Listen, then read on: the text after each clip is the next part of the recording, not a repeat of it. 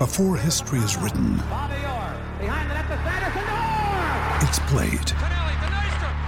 Before it's frozen in time, it's fought one shift at a time. Before it's etched in silver, it's carved in ice. What happens next will last forever. The Stanley Cup Final on ABC and ESPN Plus begins Saturday. With threats to our nation waiting around every corner, adaptability is more important than ever. When conditions change without notice, quick strategic thinking is crucial. And with obstacles consistently impending, determination is essential in overcoming them. It's this willingness, decisiveness, and resilience that sets Marines apart. With our fighting spirit, we don't just fight battles, we win them. Marines are the constant our nation counts on to fight the unknown. And through adaptable problem solving, we do just that.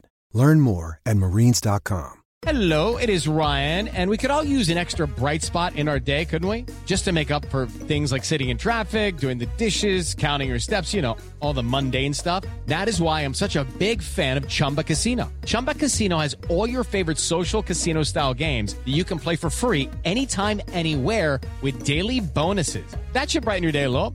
Actually, a lot. So sign up now at ChumbaCasino.com. That's ChumbaCasino.com. No purchase necessary. VGW Group. Void where prohibited by law. See terms and conditions. 18+. On Florida's Space Coast, we think you can have the best of both worlds. Kind of like right now. Driving, at your desk, maybe at the gym, but you're also grooving to some music. Visit us and you'll go to the beach and see a rocket launch. Or go kayaking and manatee spotting.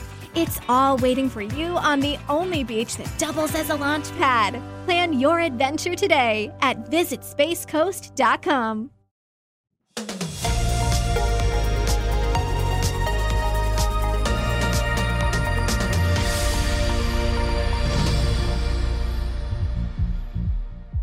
Hello everyone and welcome back to Cricket Daily, your daily power play of cricket news delivered in under 15 minutes.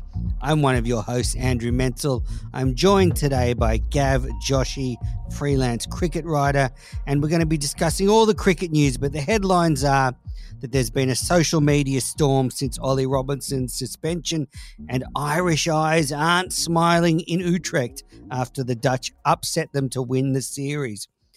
But Gav, let's start off with Ollie Robinson's suspension.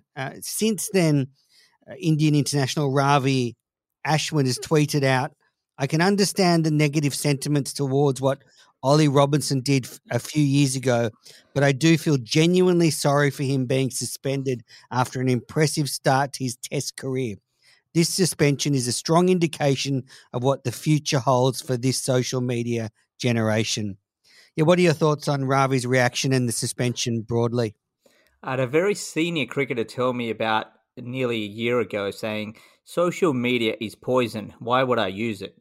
Now, that might be quite relevant in this stage. I mean, you just have to remember, Menas. I mean, a lot of point, yes, of course, nobody's a winner here because we don't want racism in sports, full stop, and racial, whether that's tweets, remarks, whatever it is. But the big question, I think, for the cricketing bodies around the world is the handle of social media. I think this is something that needs to be looked at quite deeply for the fact that how do you train someone? I mean, we know when a Cricket Australia player or an English player, they get trained to how they approach the media. But what about social media? And who needs to use it? I know a lot of the Indian players need to use social media to just because they've got pressures from not just their managers, but from their sponsors and so forth. So I understand that. But is it relevant? You need to use it. We talk about so many, psychologists are saying it's you got to keep the outside noise out. Now, to me, social media is outside noise. Now, going back to so that's one thing. I think that has to be considered and looked at deeply by all the cricketing boards. As far as what Ashwin has said, I tend to agree in a way that this was a tweet that was 10 years ago. World is changing, and 10 years ago, we probably weren't talking about racism in sport as openly as we do now. So 10 years ago, perhaps Ollie Robinson was so naive with his age and probably what was around him. But nowadays, so for him to be pulled up for it, or miss a test match, I understand ECB and other cricket boards want to lay down the law. So in that sense is right, but I reckon missing a test match to what he did 10 years ago, he should go to slap on the wrist, should be monitored, should be trained on how to handle all these various parts. But I think that missing a test match is slightly harsh because the incident happened 10 years ago, according to me. Well, the situation escalated when the sports minister in England tweeted out this, and the sports minister's name is Oliver Dowden, and it was the statement I'm about to read out was later supported by the English Prime Minister Boris Johnson. This is what Dowden tweeted. Ollie Robinson's tweets were offensive and wrong, full stop. They were also a decade old and written by a teenager. The teenager is now a man and has rightly apologised. The ECB has gone over the top by suspending him and should think again. So very interesting now that the government's got involved. I think this is going to open a can of worms. And look, I agree with you, Gav. It's a tricky situation. I think 10 years ago, children and young people, especially teenagers, weren't aware of the power and the sort of digital footprint you can leave behind. But I think we need to educate all our up-and-coming athletes. And as you say, just delete your account. Might be the safest thing to do. Well, exactly. And now players might have to go through their Twitter account and Instagram account and Facebook accounts and go back and delete any post that they find could have been, deeply hurt somebody. I don't know if you saw, Gav, the Wisdom.com published something where a cricketer, when he was 16, yes, tweeted out something.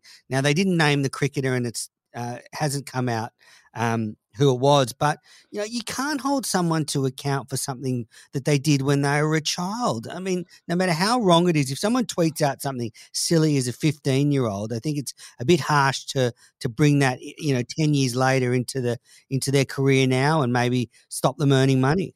Well, it's almost like having a CV now. Like if a cricketer or any sports person gets signs a professional contract, before they sign the contract, it's almost where somebody within the sporting body has to look back at their social media feed and just ensure that there's nothing which is not just racism, but in terms of politically incorrect, because we know what the world is right now, and the players need to learn and understand. So I mean, yes, look, nobody wants to see racist remarks out there, on whether that's on social media, in person, or wherever it is.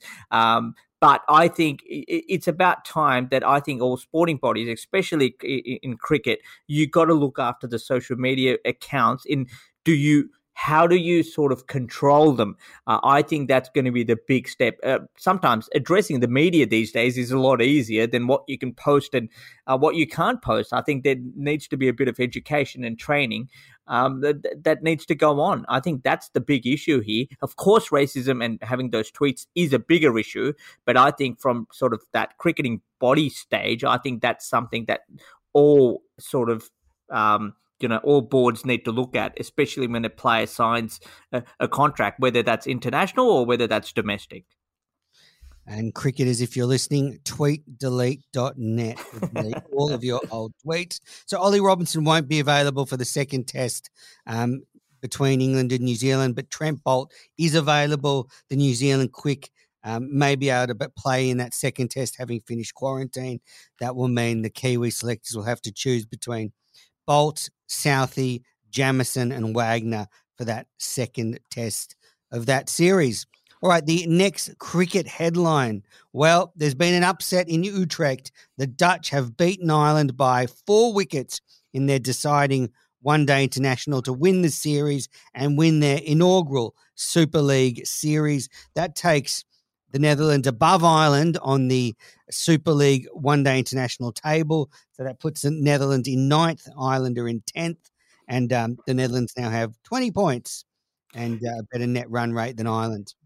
Yeah, Menace, I'm astonished in the way because Ireland cricket, we always seem the closest in terms of, if you can call it the top 6 or the top 8 teams in world cricket. But to see Netherlands come up, and the big part about this is we never discuss these teams, during this period. It's only when we lead to World Cup we start seeing all these results. So I think it's Cricket Daily will be discussing these teams. Don't you worry. absolutely. Absolutely. So I'm giving all the credit to Cricket Daily and you, Menners, especially to have this in our script today. So Ireland won the toss and elected to bat and slumped to 3 for 28 before an 89-run stand between Tector and Dockrell saw them mount a mini recovery, but they were eventually all out in the 50th over for 163. Fred Klassen and man of the series Logan Van Beek each took 3 wickets. In reply, the Dutch were led to victory by Stefan Myburgh, who hit his 3rd one-day international 50 and top scored with 74. The Dutch won by 4 wickets in the 46th over. Myburgh, after the match, said that the Dutch team had decided to be more aggressive in this deciding game and really take it to the Irish, and boy, did they. So a great result there for the Dutch. Our next cricket headline, well, the Sri Lankan team have agreed to tour the UK.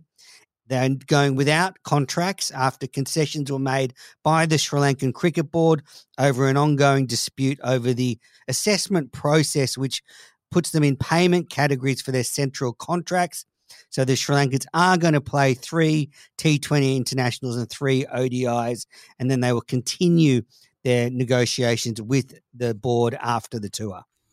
There's just so many negotiations, contracts, especially in the subcontinent, but just players just find a way to go and play cricket, and that's what happens. And it's the same scenario here. But how many cricket games are going to be played in England over the next sort of 2 months? We know about the double World Test Championships, but then the England-India Test Series. But in between, there's a series of these one-dayers, man. I've always lost track of it. I think that's why the listeners need to keep on track with the Cricket Daily podcast, because we will definitely be putting out the scores and telling everything that happened in them.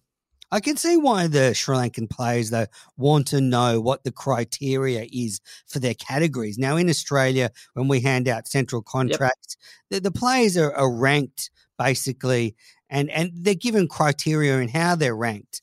Whereas if you're not being told that, I can see why you would be upset.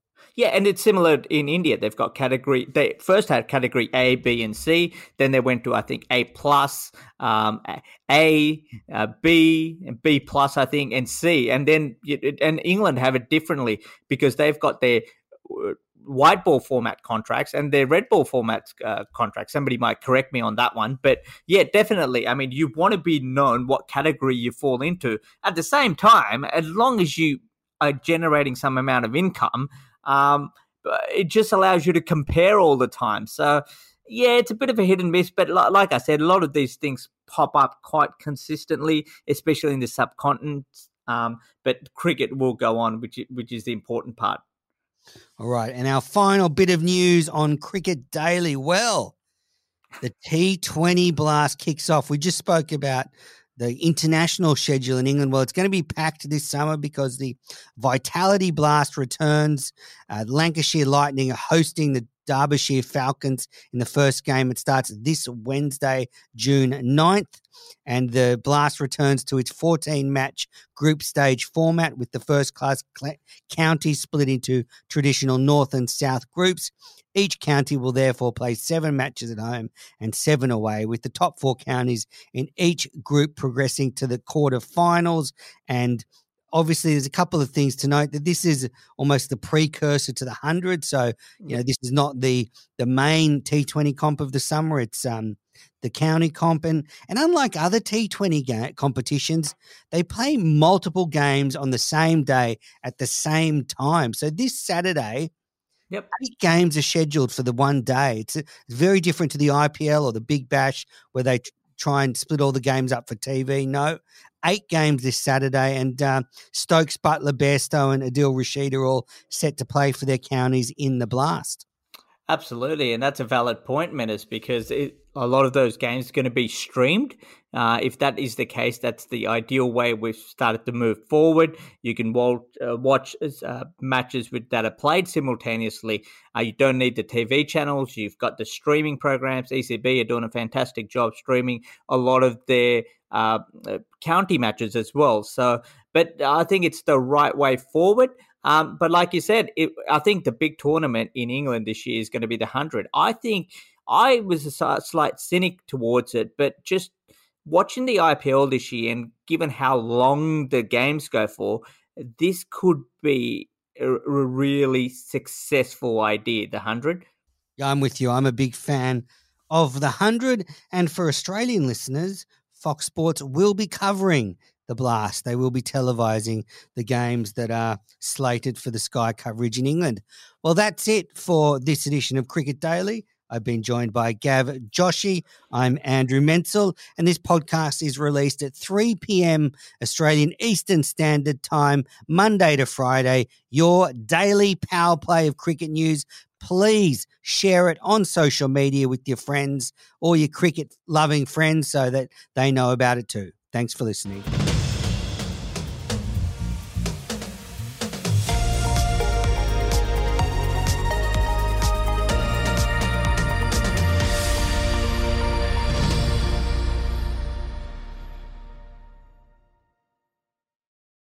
On Florida's Space Coast, we think you can have the best of both worlds.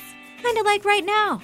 Driving, at your desk, maybe at the gym, but you're also grooving to some music. Visit us and you'll go to the beach and see a rocket launch. Or go kayaking and manatee spotting.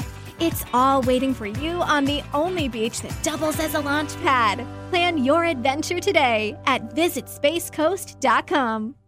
Sports Social Podcast Network. With the Lucky Land Slots, you can get lucky just about anywhere.